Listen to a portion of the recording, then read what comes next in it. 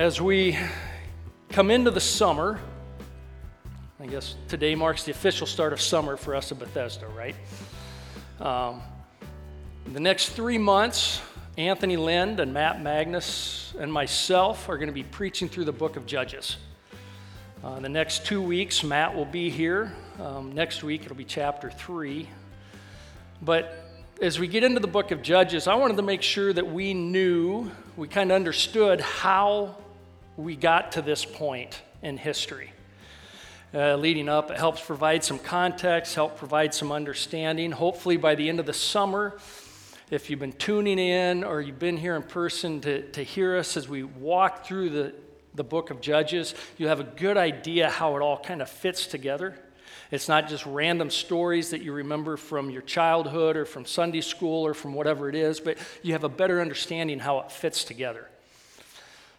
In Genesis, and here's the quick summary here leading up to Judges. In Genesis, the first 11 chapters, it's kind of the history of all mankind and how we get to that point. From Genesis chapter 12 on, we see that it's the history of Israel. Genesis was written at Mount Sinai. Their history was given to give the people of Israel kind of a sense of who they are after coming out of Egypt. Chapter 21, in chapter 12, we see the calling of Abraham. In chapter 21, we see the birth of the son of promise, Isaac, when Abraham is 100 and his wife Sarah is 90. And so Isaac is born, the son of promise. Isaac has 2 boys, twin boys, Jacob and Esau. And Jacob is the one whom God chooses to advance his chosen people. Jacob gets his name changed to Israel, is where we get the Israelites from. It's a name change to signify a kind of a difference of not so much calling, but a change of focus for Jacob. You're no longer just living for yourself. This is the plan I have for you going forward. In chapters 29 through 37, we see and we're introduced to Jacob's 11 sons. And if I know different families have varying degrees of dysfunction in which we work through and deal with. Jacob, if you think your life is hard, kind of look at the family of Jacob and what that was like. His favorite son. His favorite son is Joseph. Joseph is the oldest son of his favorite wife. He had 4. Well, he had 2 wives and 2 he didn't bother to marry. They just kind of became his. But Joseph knows he's the favorite, and he behaves like he's the spoiled favorite. And that gets him in a lot of hot water with these brothers who eventually, they change a plan from we're going to murder him to we'll just sell him into slavery, so if somebody else kills him, fine by us. We didn't do it. Someone else did. And so Joseph is sold into slavery, ends up in Egypt, ends up with a pretty good gig as a slave, all things considered, only to lose that due to false accusations. He ends up in prison, but from there we see the sovereign and providential hand of God place him in the second most powerful position in all of Egypt. Egypt was the most powerful country in the world at the time, and he is second only to Pharaoh. And you could argue that he became the most powerful man in the world because he controlled the world's food supply. His family comes to Egypt looking for food. They're reunited. They're reconciled. They take up residence there. And for the next 400 years, that's where they are. Somewhere along the line, and history isn't real clear how it happens and when it exactly happened, but whether it was a coup or what, but the dynasty in place when Joseph was ruling was changed. And the next group, the next family took over Egypt, and they were fearful of the Hebrew people and their growing influence and their size, and so they were enslaved. And we don't know exactly how many years they served as slaves in Egypt. We know that they spent 400 years there. And God raises up a man called Moses. We meet him in the book of Exodus. And Moses leads the people out, and they cross the Red Sea, and they end up at Mount Sinai, and I think I mentioned already where Genesis is written, and the book of Leviticus is written there to inform the people how to live and what is the proper and right way that God expects his people to worship and honor him.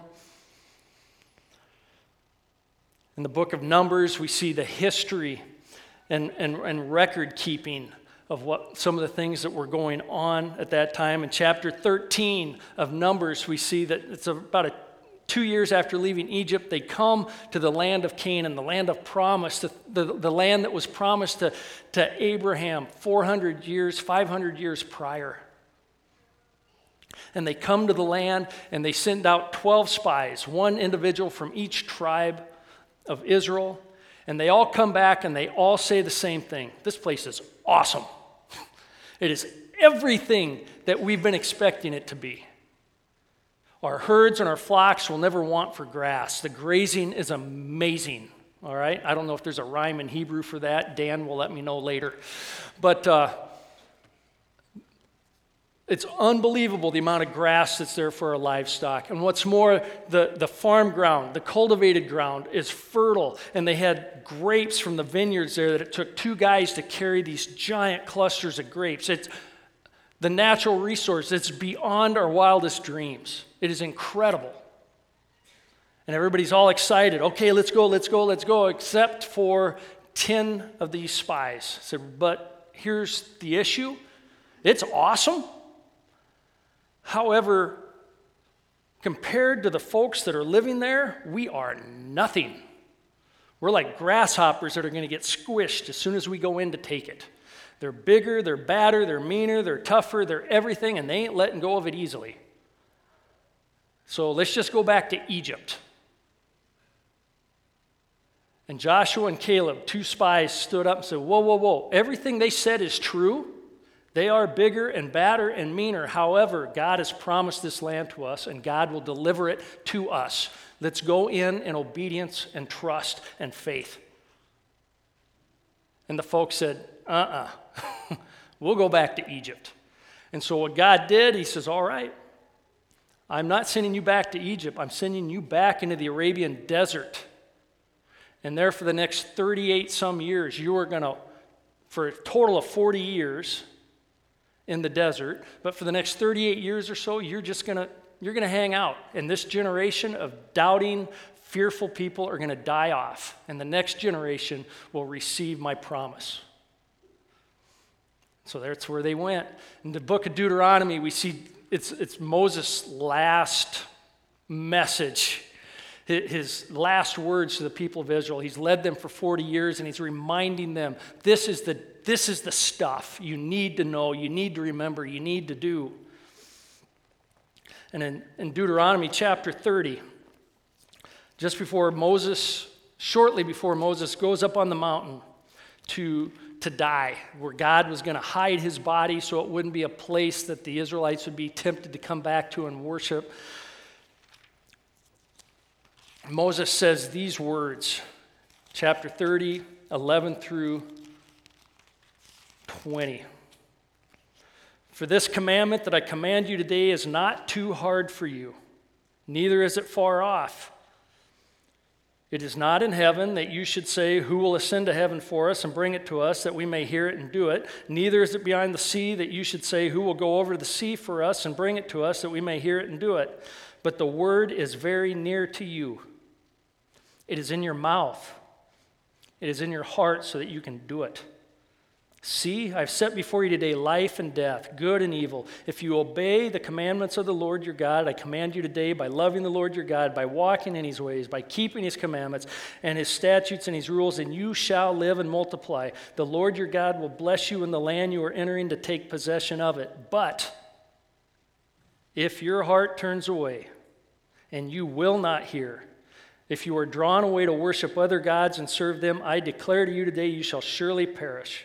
You will not live long in the land that you are going over the Jordan to enter and possess. I call heaven and earth as witness against you today that I have set before you life and death, blessing and curse. Therefore, choose life that you and your offspring may live, loving the Lord your God, obeying his voice, holding fast to him, for he is your life and the length of days, that you may dwell in the land of the Lord, that the Lord swore to your fathers, to Abraham, to Isaac, to Jacob, to give them. Moses wraps it up. He goes up on the mountain, and Joshua, who was one of the two faithful spies, two obedient men, the two who were trusting God to deliver the land some 40 years prior, the mantle of leadership is passed from Moses to Joshua. And in the book of Joshua, we see him lead the people of Israel in conquering the land and taking it over as God had promised Abraham some 400 some years earlier. And in Joshua chapter 24, it's 30 years later. And Joshua's at the end of his life, and he's ready to die, and he knows it, and he understands it.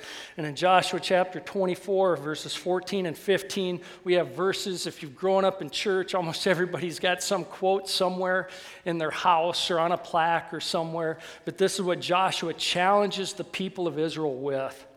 Now, therefore, fear the Lord and serve him in sincerity and faithfulness. Put away the gods that your fathers served beyond the river and in Egypt, and serve the Lord.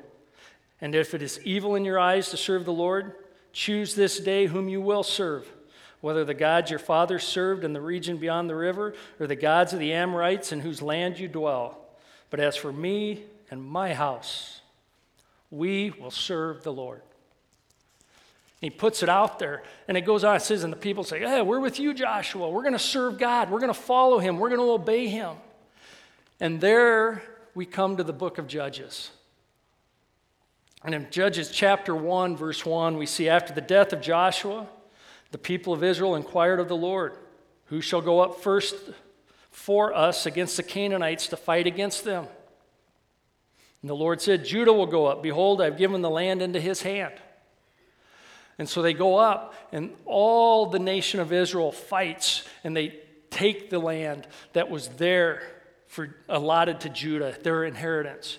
And they go through, and we see that in the first part of chapter 1, how they go up. However, we see not the idol worship, not the blatant disregard for God, but we see just the hedging as we get into verse 27 of chapter 1. And 8 times throughout the rest of this chapter, we see the words, they did not. Manasseh did not. Ephraim did not. Zebulun did not. Asher did not. Naphtali did not. The people of Dan did not. They did not what? They did not completely and utterly destroy and drive out the peoples that were inhabiting the land. They did not. They got 90% of the way there, and they just, we're tired. It's time for a breather. It's time to catch my breath. The rest will take care of itself. I don't know if everybody's this way, I'm this way. I get 90% job done with a job or a task, and it seems like the last 10% is more daunting than the first 90. And so it's real easy, I'll ignore that, I'll overlook it. And Don will tell you as a builder, you never move into your house till it's done. Because if you move in before it's done, it'll never be done. It just doesn't happen. It's human nature that we don't want to finish. It's good enough, close enough.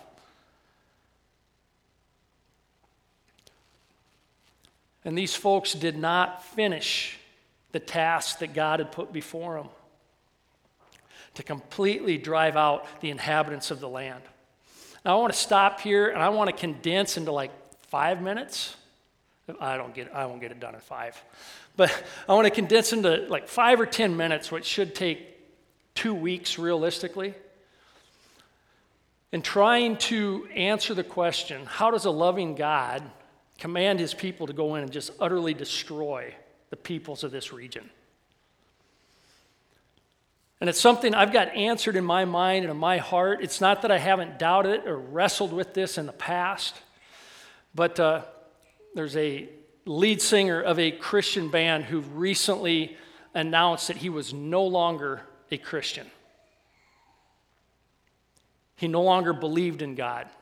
And one of his reasons for that was he could not reconcile in his mind a malicious, vindictive, murdering God that he finds in Joshua and Judges with the kind, loving, forgiving, gracious God he reads about in the New Testament. And so rather than wrestle with this or continue to wrestle, I'm pitching it. There can't be a God. This is too big a hurdle for me to get over. And if we're honest, at some point we probably wrestle with this. Maybe we wrestle with it now, but I won't think about it because I don't want to wrestle with it. I don't want to seem like I have doubts. I don't want anybody to know that I don't have this figured out. And if you don't have it figured out, you can raise your hand with me because there's parts of it that I'm comfortable with. Well, no, not comfortable with. But I've come to a place of trust and comfort that some things I just won't get. And that's okay. I don't have to have all the answers for somebody else. I don't necessarily have to have it all figured out in my own mind. But, there are much smarter, much wiser,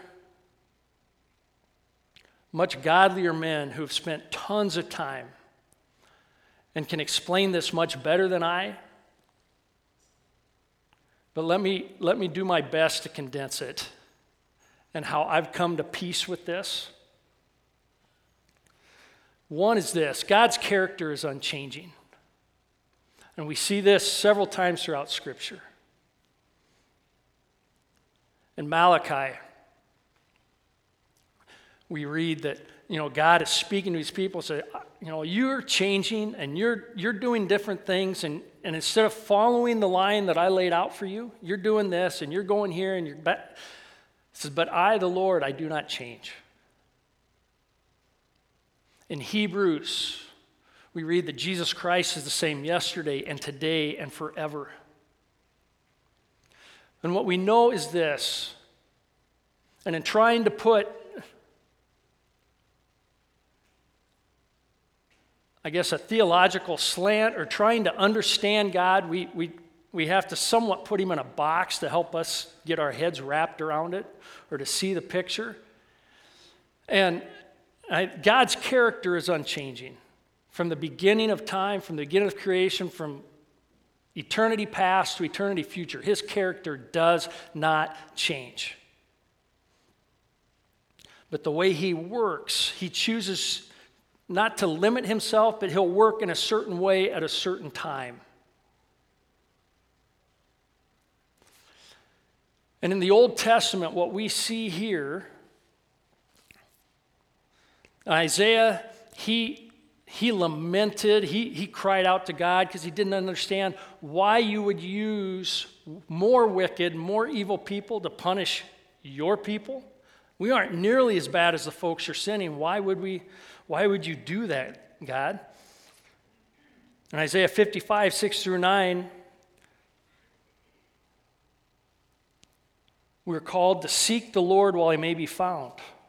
For my thoughts are not your thoughts, neither are my ways your ways. My ways are higher, my thoughts are deeper. And there are some things we just can't get. We don't understand because we don't have a mind that understands infinity. We don't have a mind that understands eternity. We're told that God puts eternity in the hearts of men. There's something there that longs and expects there to be more than what we just see around us. That doesn't mean that our minds are capable of comprehending that one day, in eternity. But as of now, we trust that God knows what he's talking about, that God is good, that God is going to do what he's going to do, and it's to advance his kingdom.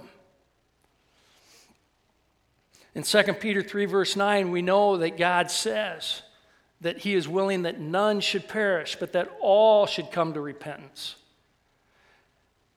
And I try to reconcile that with, well, then if he's willing that none should perish, why go in and wipe everybody out and remove the opportunity? It was a number of years ago as I was reading through scriptures, and this is the thing that I fall back on over and over and over and over again, is we are called to know and to understand and to teach the whole counsel of God. Genesis through Revelation. It's not just for a pastor to know and figure out and then help us understand. That's part of his role. It's our responsibility as Christ followers to know and to understand and to study the whole counsel of God. And as we commit ourselves to that, the Holy Spirit reveals to us and shows us, oh, that's how this fits, or how this makes more sense, or how this is going to work. And a number of years ago, I'm reading in the book of Genesis, and I get to Genesis chapter 15. And maybe you remember that is where God sets his covenant with Abraham. And I won't go through all that. You can read it. It is a tremendous story. God is doing all the work. And again, it goes to God's character, his unchanging character. God always does the work. We just either go along with it or reject it. But God is working. And he tells Abraham, he says, listen, everywhere you've set your foot, where you're residing, this is yours. This is for your future family, for the future generations of your family line to possess and to own and to take and to call their own. This is yours. However, not yet. This is because the sin of the Amorites has not yet reached its completion. Other translations say because the sin of the Amorites is not yet filled, or is not yet full. And I remember when I read that, and I'd read it before, and it's just in one ear and out the other, in your head, bounce around and leave. It suddenly struck me that the gracious, forgiving, long-suffering, and patient God that we see in the New Testament has always been that way. Because 400 to 500 years before this time, Abraham's told, you can't yet have this because these folks still have opportunity to repent and do the right thing.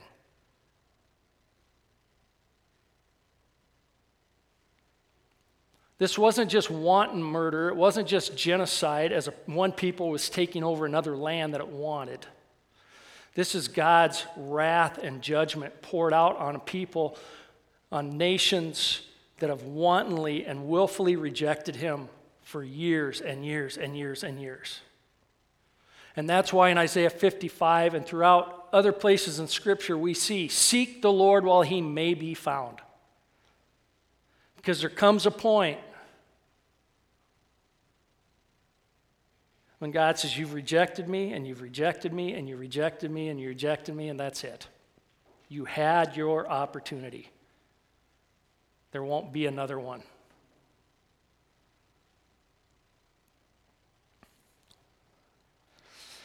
In Leviticus chapter 20, I believe, we see some of the sins of the Canaanites listed as God is warning his people, don't worship me like they worship their gods. Don't do the things in your communities that they do within theirs.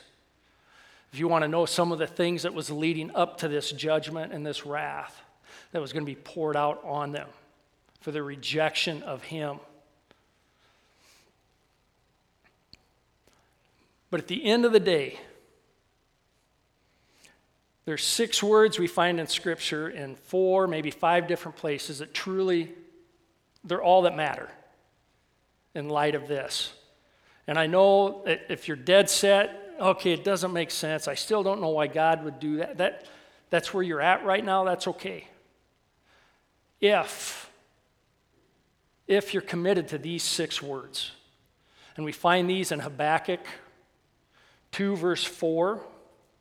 We find them in Romans 1:17, Galatians 3:11, and Hebrews 10:38. If it's repeated 4 times, it must be important. The just shall live by faith. Or the righteous will live by faith. At some point, even though there's stuff in here that I don't get, that I may not be entirely comfortable with, that I don't know how to answer or make sense of in my own head, let alone to explain to somebody else, that's okay. If you are committed to living by faith. I take this word as God's word, and I'm going to trust him to be right and holy and pure and good. And while I don't get it, I'm going to trust him to be those things. I'm going to choose to live by faith. You say that sounds simplistic. It is. Nothing about this book. There's very little about this book that's easy, but it's simple. The just shall live by faith. Who will I trust? Who will I believe? Who will I follow?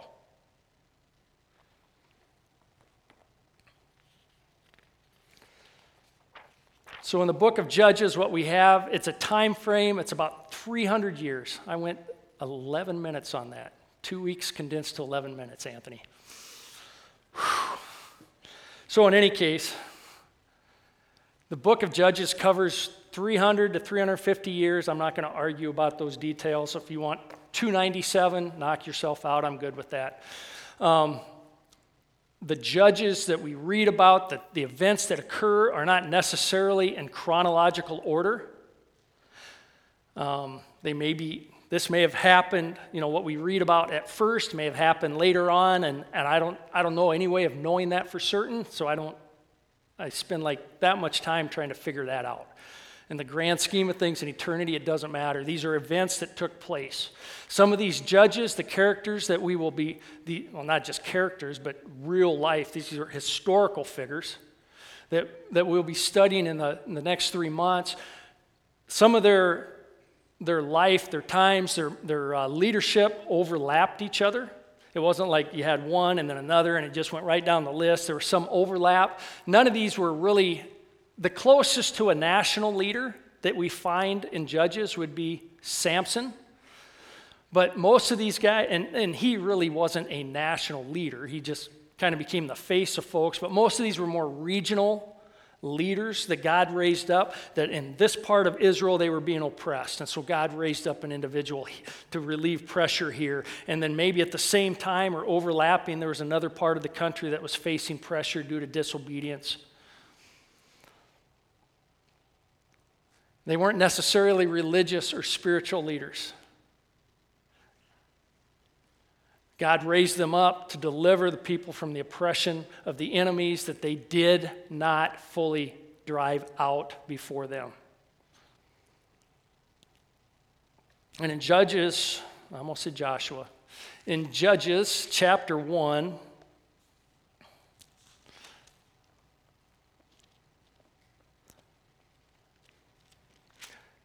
we see that the folks don't really forsake Yahweh, but they don't really fully obey him either.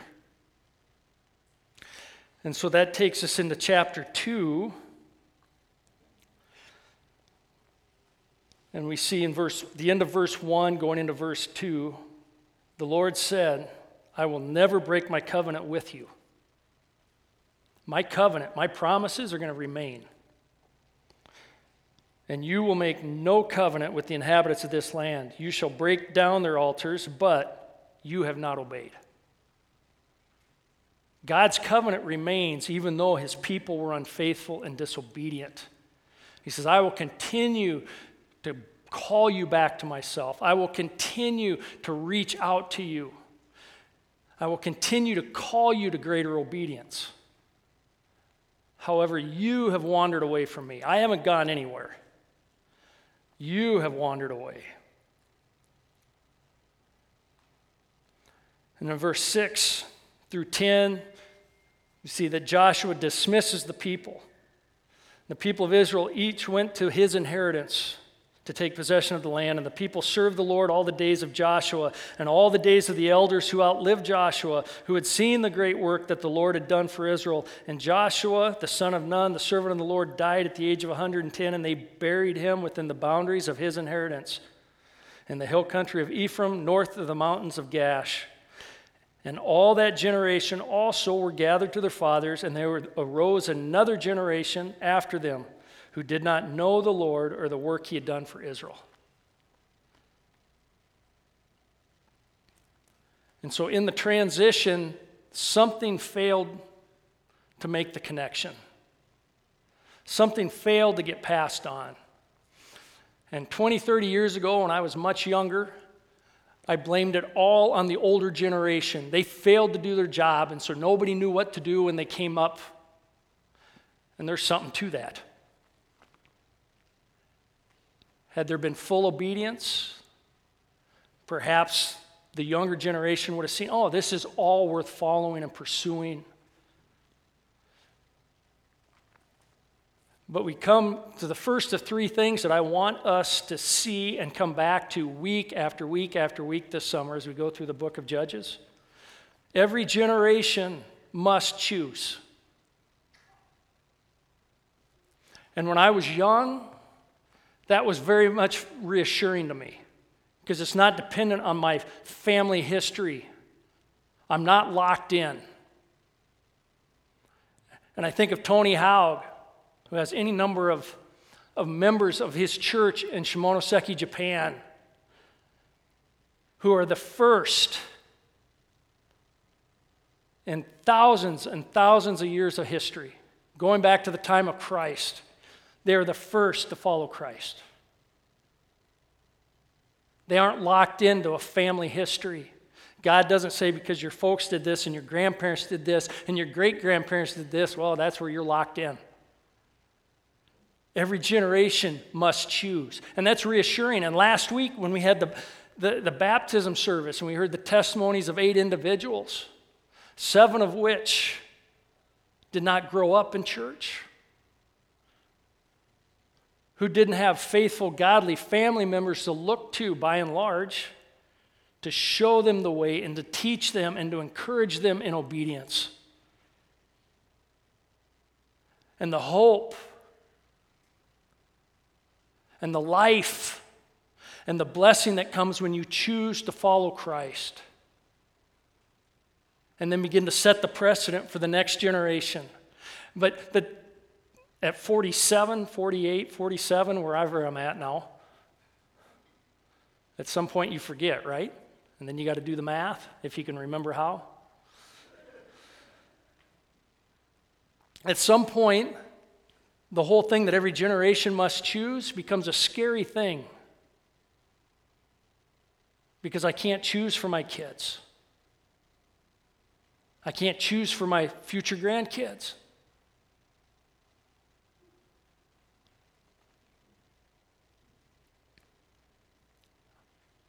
So I take it seriously, my job, my role, to teach and to model and to encourage godly living, to do it consistently in my life, not just show up at church on Sunday because it's something we do, but then tomorrow morning or even this afternoon, when everything falls apart or something stupid happens, I don't lose my mind and everything that I say here goes out the window, but that I live it consistently and model it so my kids can see that it is possible to live a good and godly life by the grace of God and the help and the work of His Holy Spirit in us and through us. It's a two-way street. We see this throughout Scriptures.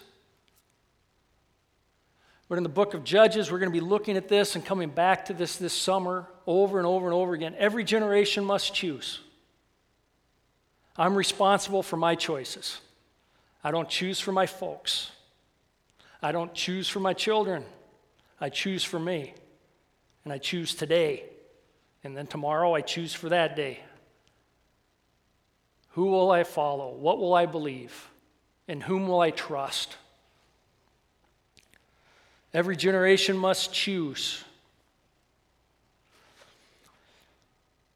In verse 12 of chapter 2, they abandoned the Lord, the God of their fathers. Verse 13, they abandoned the Lord and served the Baals and the Ashtaroth. idols and false gods, corrupt systems of worship involving unbelievable, almost unspeakable acts of immorality and violence. And at the end of verse 15, it says, and they were in terrible distress. They chose disobedience. And in choosing disobedience, they chose the consequences and the cursing and the terrible things that came with it. However, in verse 16, then the Lord raised up judges who saved them out of the hands of those who plundered them. And this is the second thing that we're going to be coming back to and looking at this summer in the book of Judges, is that God calls unexpected leaders. Almost every time in the book of Judges, it's not the individuals that you would expect. Again, there's exceptions. But most of these folks were more than content to just go along, to get along, and hope that somebody else would come along to do the heavy lifting. And yet we see God calling unexpected leaders. And again, I've said it, I wasn't the first to say it. I wish I was. But I'm just the next one to say it. I don't know how many times I've heard it from others. But the one that God calls is the one that God equips. And we see that in the book of Judges, as he's calling these unexpected leaders, many of which nobody's looking to for anything. God equips them with the knowledge and the wisdom and the power to do what they need to do when they need to do it. God is doing the work. God is doing the equipping. God is doing the calling. None of these guys, none of these individuals are running to the front and say, let me. I won't say none, very few. God calls unexpected leaders.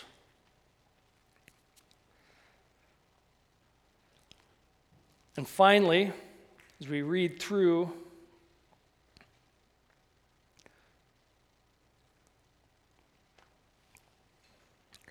we see that in verse 17, yet they did not listen to their judges, for they whored after other gods and bowed down to them. As soon as they turned aside from the way in which their fathers had walked, who had obeyed the commandments of the Lord, they did not do so.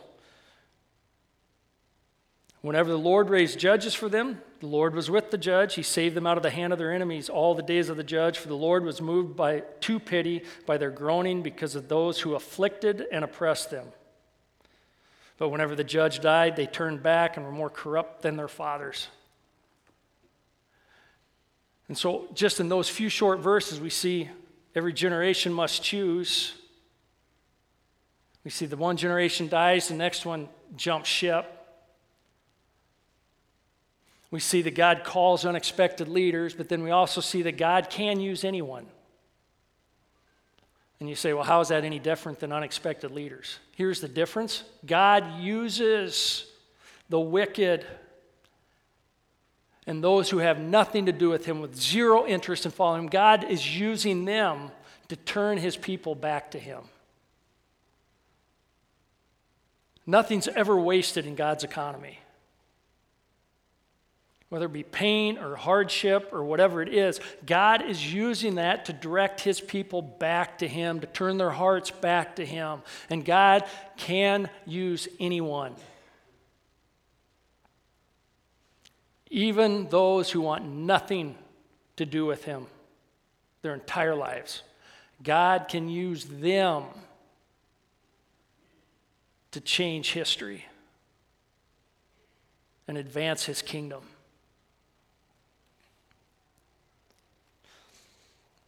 So over the next couple days, I encourage you to open up your Bibles to the book of Judges. Read through chapters 1 and 2. Get a better handle on the summary this morning, a better understanding, get it settled in your mind. And as we get into towards the weekend, I'd encourage you to flip over and read through chapter 3. It's where Matt's going to be next week.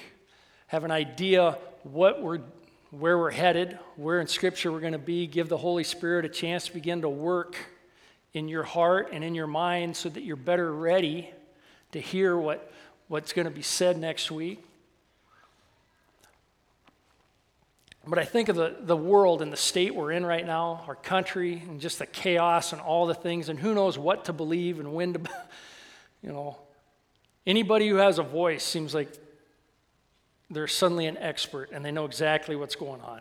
I suppose it's always been that way, but now we have instant access through social media and everything else. I can throw my opinion out there and quote myself as an expert. And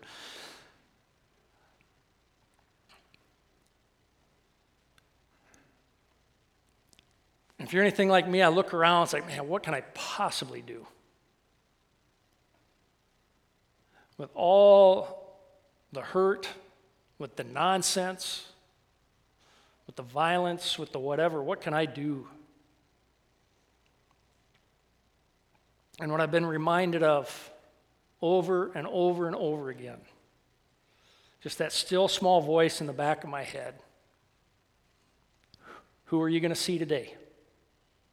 Who will you speak to today? And what we'll see in the book of Judges, it's not about this big national world leader that rises up. It appears that way as we read into it. We tend to see it that way, but really it's a small area that's being directly impacted by these leaders that God has called. And because they were obedient, because they responded to God's call, God used them to provide relief and to bring repentance to a group of people. And so, who this week,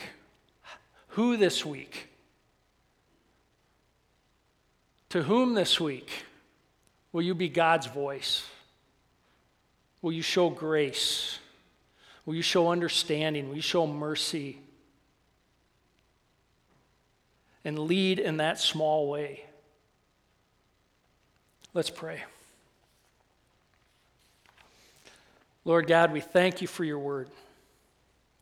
We thank you that it's all God-breathed, that it's all profitable for teaching and for correcting and for training in godliness. Lord God, we thank you that your character is unchanging, that it can be trusted, that your grace has always been poured out on this earth, that your grace has always been poured out on your people. Lord God, make us accurate representatives of your Son. May we model his life to our children, to their friends, to our neighbors, to those we work with. In your name we pray. Amen.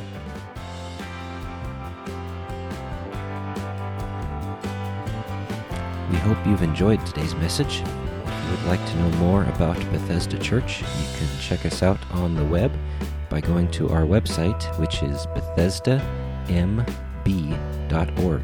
That's Bethesda, M as in Mary, B as in boy.org. Or check us out on Facebook by searching for Bethesda Church of Huron. Have a blessed day.